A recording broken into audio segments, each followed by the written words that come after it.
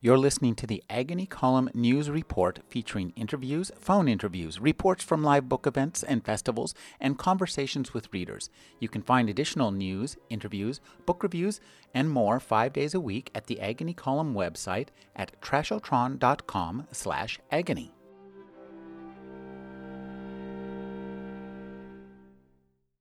Dr. Michael Krasny is a professor of English at San Francisco State University. He's the host and senior editor of the Northern California NPR affiliate KQED's Forum. His new book is Off Mic. Thank you for joining me, Michael. Thank you.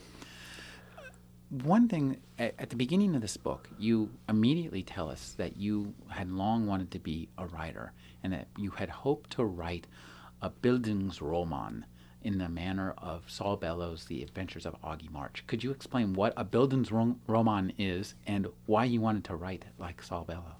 Bildungsroman simply is a kind of episodic adventure that takes a young man through, usually a young man, although you have female Bildungsromans, but the actual derivation of it goes back to Germany and to novels like Wilhelm Meister, and I don't want to get too literary here on you or scholarly, but there's a whole tradition of the novel of initiation, the novel of coming into awareness, which can take on an enormous number of experiences. Huckleberry Finn, for example, is a great American novel in that vein, and Augie March, The Adventures of Augie March, which was published in 1954 by Saul Bellow, which I didn't come across until at least a decade after that, was that kind of novel. And it was a novel that spoke to me about a freshness of voice, about a lyricism that I found very engaging and captivating, about taking experiences from life and melding them with imagination and having a large canvas that you could put a novel onto. In other words, what we used to jokingly call the great American novel. And indeed, I aspired to that. I thought that maybe I had that in me. It turned out that I didn't have it in me, but it certainly wasn't for lack of trying. And part of the conceit of the book is wanting to be a writer and not being able to be a writer, being able to find a life as a scholar and a teacher and a life of the spoken word. But I think it's a story that many people can identify with, because that kind of dream of being any kind of an artist, is something that people, particularly I think of the boomer generation and those who came after, aspire to, and many of them simply didn't realize it. Another part of their brain was working and percolating to a greater degree, or there was something simply that kept them from realizing or fulfilling that dream, or they kept saying, I'll do it one day, or I kept trying to do it, but wasn't able to consummate. I might beg to differ with you in that I actually think that this book itself constitutes a Bildungsroman, only a true life version of it. One thing that, when you started writing, or when did you first have an interest in writing? First got interested in writing, I think probably well, when I first got a real taste of Shakespeare. I think that reading Shakespeare and studying Shakespeare kind of turned my insides around. I thought, this is really something that I love, and this is something I feel passionate about, and it grew out from there to just literature in general. As I say in the beginning of my book, I was mad for literature, and indeed I was, for reading omnivorously, for absorbing as much as I could of literary texts that were worth absorbing, and also of trying to put my own stake in the ground and create my own literature. So it probably was around maybe junior year in college. I took a creative writing course from a couple of teachers. I write about this in the book. One was Cecil Hemley, who made me feel maybe that I wasn't going to embark on a career as a writer. And then I had another teacher who was much more encouraging, Walter Tevis, whom probably more of your listeners will know by name because he wrote The Hustler, the famous novel and movie that starred Paul Newman and Jackie Gleason, and The Man Who Fell to the Earth with David Bowie, and also The Color of Money with Tom Cruise, which was the sequel to The Hustler. So having those teachers and having many classes in literature and sort of falling in like and love with the whole idea and concept of being a writer began to be more than just an embryo in me, began to grow. One of the themes in this book is your Jewish heritage. We see this again and again. You talk about how, and it's shocked me to read that your father was rejected from medical school by a quota. It shocks people not only to read but to hear that there were quotas, but there indeed were at one time. And this was around the time my dad was embarking on a career where he thought he would become a doctor. There were quotas not only for medical school, but there were quotas, in fact, for other professional schools like dental school. And even when I went to college, and I was a generation away from my father, there were restrictions against Jews. This is in southern Ohio, but it was not all that uncommon in other places as well, in fraternities and sororities. It was simply a fact of life. It was something that we accepted. Jews and blacks were simply not allowed. There were covenants, not allowed in we know, for example, certain real estate areas, but also not allowed in fraternities and sororities. And the whole notion of quotas, as a college professor, when I talk about, I have students, many of them Jewish students, who look at me in wonder and disbelief that those existed, or that fraternities and sororities discriminated against and prohibited Jews. But like I said, it was a fact of life. And when you first encountered your very first interview, you encountered a bit of anti-Semitism from Gore Vidal. Yeah, I think it wouldn't be inappropriate to describe. I think anti-Semitism is something that should be used advisedly as a characterization, because it's all too often used loosely and indiscriminately. And I don't think, for example, that being critical of Israel is being anti-Semitic, as some do. You can be anti-Zionist and not be anti-Semitic, or anti-Israel and not be anti-Semitic. And you can also, of course, be both of those and be anti-Semitic. With Gore Vidal, though, it was, I think, appropriately anti-Semitic. He's also been indicted for being anti-Israel and excoriated for that. But the truth of the matter is that he took me off guard. I was doing this interview, and I was all prepared to like him, and I liked him as a reader, and I liked him as a guy who I saw in the talk shows who was very witty and engaging, and I thought we'd have a lot in common. We were both literary guys. I was at the time, like Gore Vidal has always been, sort of on the left politically, and I thought we would certainly have mutual interests and rapport, possibly. And I write about this in the book. He sort of shocked me with what came out of almost nowhere. I was asking him about a writer named Delmore Schwartz, because I saw that he was reading the biography of this writer, and he came up with, just out of the blue, he said, well, the Jews think they're better than we Goyim. Goyim is a pejorative word for Gentiles. And then said something about the Jews think they own New York, and they were gratuitous comments. They were kind of off-the-wall comments, and I realized I had to interview this guy, I had to go ahead with being on camera. It was a TV interview for public television, and I tried to keep my cool, and it became kind of a credo to me at that time, not realizing it, but looking back, that you always try to be professional regardless of what you're up against. Try to take the high road. In this book, it's a really frank and kind of raw memoir.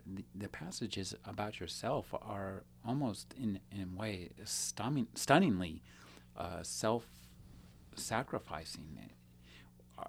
When you wrote this book, did you talk to somebody about this and say, did you have people read this and say, oh my God, you can't say this, or you shouldn't say this? Well, nowadays I don't know that there's anything that you can't say. We live in an age where we've come, say, a long way from when Norman Mailer wrote The Naked and the Dead and had to write the F word as F-U-G and things of that sort. But the kind of rawness you're talking about, there's real human experiences here that came out of me in the writing process that I didn't necessarily know were going to. Psychologists would call it primary process. It's like you take the lid off id and stuff just comes pouring out. And with me, it was, stories about, there's a scatological story in there. There's a vomiting story in there, but they're human stories, is the way I look at it. And I think that they, I hope, enhance my humanity. It was difficult, and I struggled with it because some said it was too personal. People whom I trusted and have an abiding faith in as far as their opinion and conviction. Some said, you're going to ruin your public image and de-iconize yourself. In other words, the notion being that somehow I was going to show feet of clay and people who thought of me as an icon would no longer see me in that fashion. But I thought, well, I've put this stuff on the page and I'll put it out there. And I think that so far, at least, touch wood. Stendhal says when you write about yourself, you put a target on yourself. But so far, the response has been really quite favorable. And the worst things that have been said about this book is that one reviewer said, it was mostly a laudatory review, but he said, I write too much about myself. And I thought, well, what do you do in a memoir, isn't that what a memoir is supposed to be? But I've been gratified by the kind of comments that I've heard from people. Well, you like the book, and I was gratified to hear how much you liked the book. One thing that I found really interesting was your structure of alternating in memoir with interviews. And I'd like you to talk about the selection process that you must have gone through to match interviews with memoir interludes. I didn't realize that I was doing this until I was sort of into the book, but it oscillates between life narrative and writers, generally writers. Well, writers is a broad category. Art Spiegelman and Francis Ford Coppola and Larry David, people who create with language.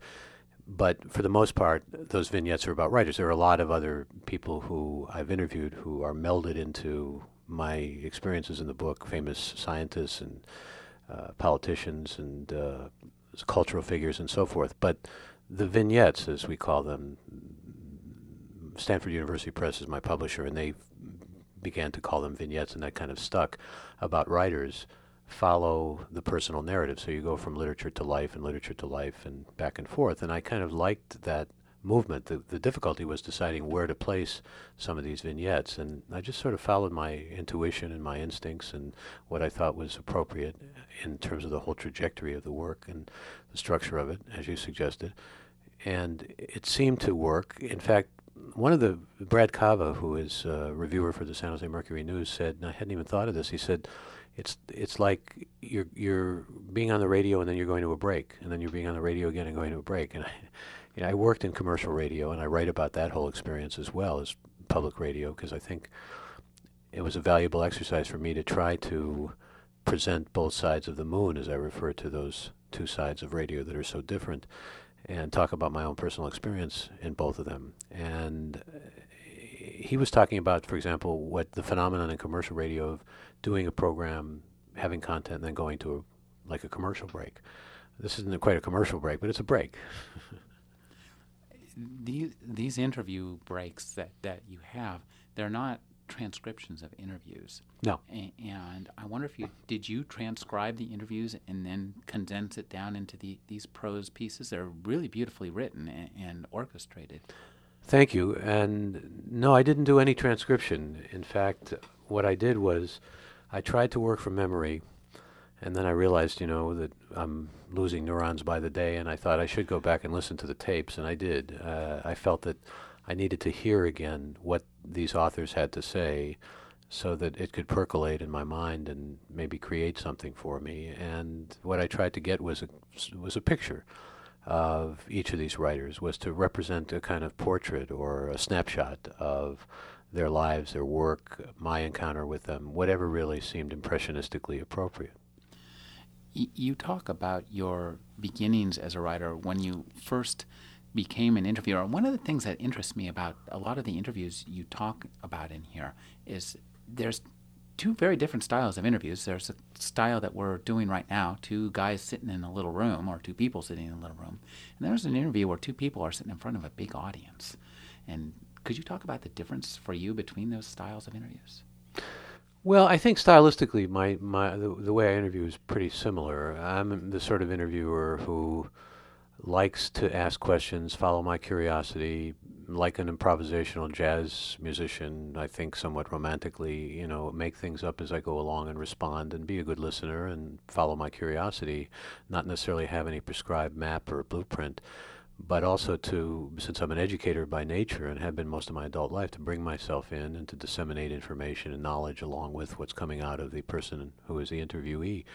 What I can tell you about being on stage, though, which I've done, in fact, just recently it was the other way around. Isabel Allende interviewed me recently over at Herbst Theater on the stage. My joke was it was a sold-out house because they thought I was interviewing her, but it's a different sense because of the audience. When you're, like you say, two guys in a room or just inside of a sound booth in a radio studio, it's a whole different experience because you don't know, except maybe from an engineer or a producer who are sitting on the other side of the glass booth, as is the case with me every day, what kind of reaction you're getting from the listeners. And one of the kind of pleasant things about going out and meeting the public and signing books and all of that is getting feedback that has to do with the work I've done on the air.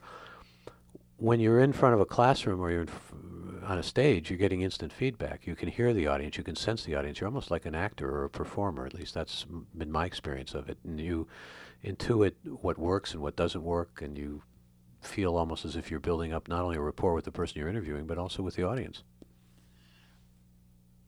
Let's talk a little bit about the Bay Area radio, because you've been through almost 30 years, more than 30 years of Bay Area. Alas, radio. yeah. Well, I don't know, when you say talk about it, my own experience follows a certain kind of arc. I started off in radio at a very small station in Marin County, and Marin County was known at the time as a hotbed of hedonism, and there was an NBC special called I Want It All Now that profiled Marin County as a place where there was a lot of hot tubbing and peacock feathers and that sort of thing. And so I had this notion that I was going to show the other side of Marin County, and I called this program, to my embarrassment, Beyond the Hot Tub. And it was a very small little radio station, but there were a lot of famous people in Marin at the time. I interviewed Jerry Garcia, I interviewed Grace Slick, I interviewed, rock people who were in the rock and roll world, because many of them lived in Marin, but also people who were doing really good work in terms of being stewards of the environment, being dedicated to public health, doing hospice work, all of those kinds of things. And so I began to take on a real important sense of public service. And I was discovered by KGO, which is a big 50,000 watt station and part of ABC, and one of the most successful stations in the country, if not the most successful station in the country, long been dominant in the ratings for decades. And I began to do a weekly show there, and that led to a nightly show. And I had a lot of ambivalence about doing commercial radio. It didn't feel like the right place for me, whereas public radio has felt for the last almost 15 years like the right place for me. And I think the feeling was mutual, because as things were developing, at least at KGO, there was a desire to be more tabloid, be more sensational, bring in younger demographics. There was a tremendous apprehension that they were going to lose the young demographics, or not gain them, I should say, and they wanted to gain them because they're big purchasers. So they had ideas of what would appeal to younger demographics, and it was mostly a lot of junky stuff. And so we parted ways, and I found myself after a few months of just not being in radio and missing it, in the fortunate position of being able to try out for KQED, which is also a very successful station, but a public radio station, and in fact has more listeners than any local public radio station in the country. San Francisco's the third biggest market, but KQED, both television and radio, happen to have more listeners and viewers than any other public broadcasting station, radio or television. And so I had an opportunity to speak to a better and more informed audience, a higher level audience, a more educated audience, which I welcomed and still welcome. It's not to say that the people who listened to me at KGO were uninformed and stupid, because they weren't. A lot of people in management thought they were yahoos, but I didn't. I've always believed in trying to bring the discourse up as much as possible. And when I was at KQED, I discovered that I was changing things from what had been a kind of local, politically oriented program about local politics to expand to state, nation, and international and cultural issues. And soon I found myself in the strange position of having bested in ratings my former commercial station that had been employed me, at least according to Arbitron. So that's pretty good kind of vindication, and revenge may be too strong a word, but it certainly felt good. One thing that's really clear from your memoir is that it's always been important for you to make a difference. Why? Well, that's a very poignant existential question. I'm not sure why. I think that maybe it has to do with growing up in the 60s and having that ethos that had to do with social consciousness and wanting to change the world and do all those things that we in the 60s believed somehow. And those of us who were part of the movement, as we called it, protesting Vietnam and protesting for civil rights, we began to believe in these kinds of ideals. And I think that that certainly affected me and was a major life-changing aspect. I write about in the book about being galvanized by a Nobel laureate novelist, Sal Bellow, whom you alluded to when you mentioned Augie March, the author of Augie March, because Bellow I wouldn't say obsessed, that's perhaps too strong a word, but Bella was very taken with, very smitten with the idea of how should a good man live. And I began to be taken with that same idea. And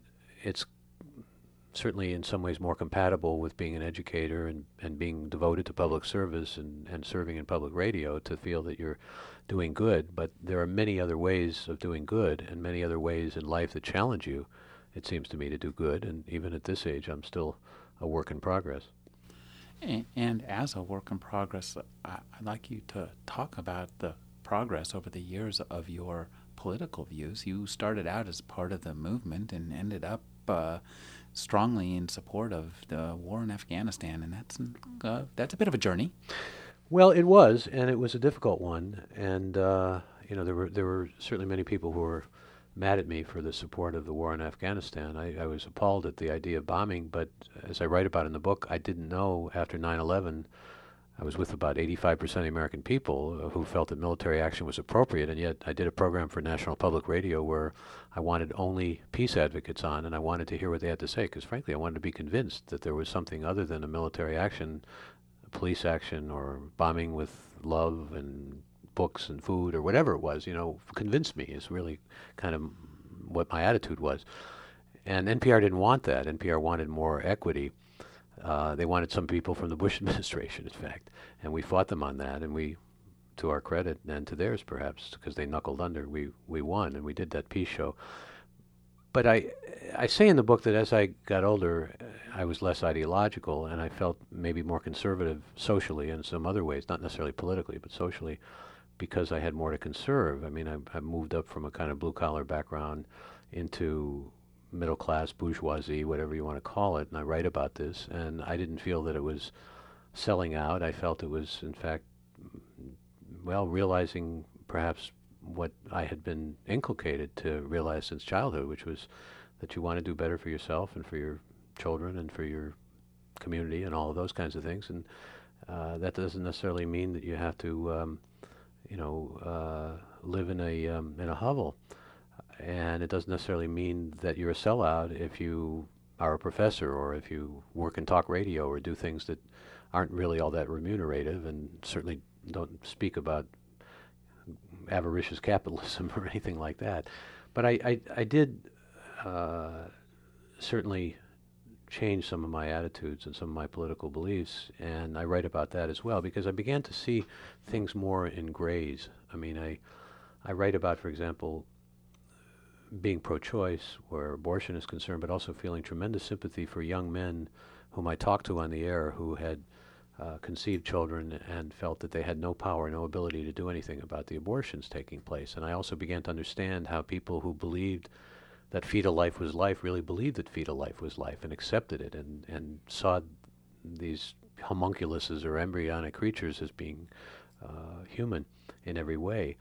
And so seeing grays, which is something probably that comes from my literary background, was what led me to be at least more open-minded and more aware that things were not quite as black and white as I had seen when I was a young man. It seemed more black and white because to some extent it was more black and white.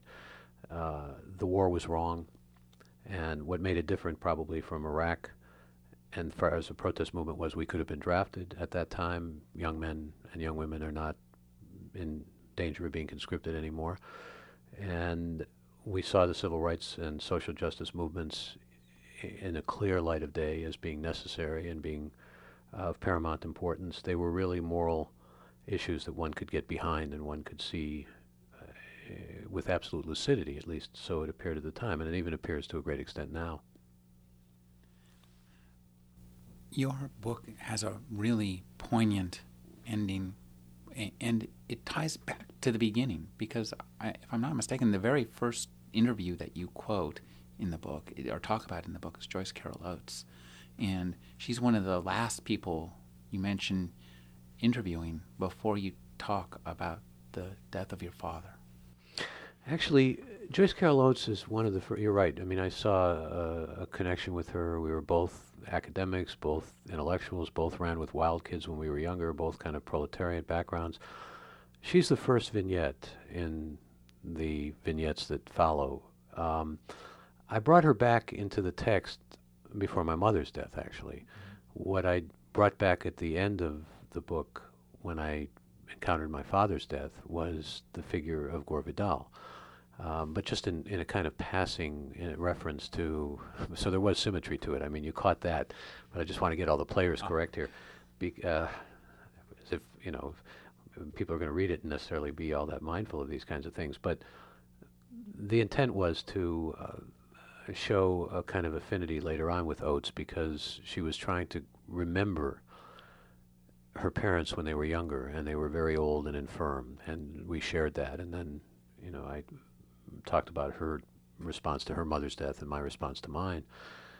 And later on in the book, I end the book on my sort of the precipice of my father's death, and right before my father's death, and the recognition of, or the remembrance of, striving for this literary identity, interviewing Gore Vidal, and the mention of Delmore Schwartz, because the line came back to me from Schwartz's poetry, one of his poems called For Rhoda, where he says, there is only he's talking about really the fleetingness and ephemerality of life, and he says, what is there besides the photograph and the memory? And I thought to myself, well, at one time that had resonance for me, but now, as I'm trying to leave maybe a track or two in the sand and getting a bit long in the tooth, I can say that that seems like something that a young man would be drawn to, as opposed to what we really perhaps can sanctify and what really matters to us in life.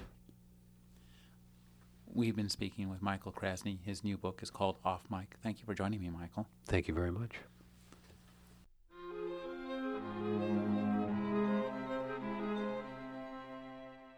You're listening to the Agony Column News Report, featuring interviews, phone interviews, reports from live book events and festivals, and conversations with readers.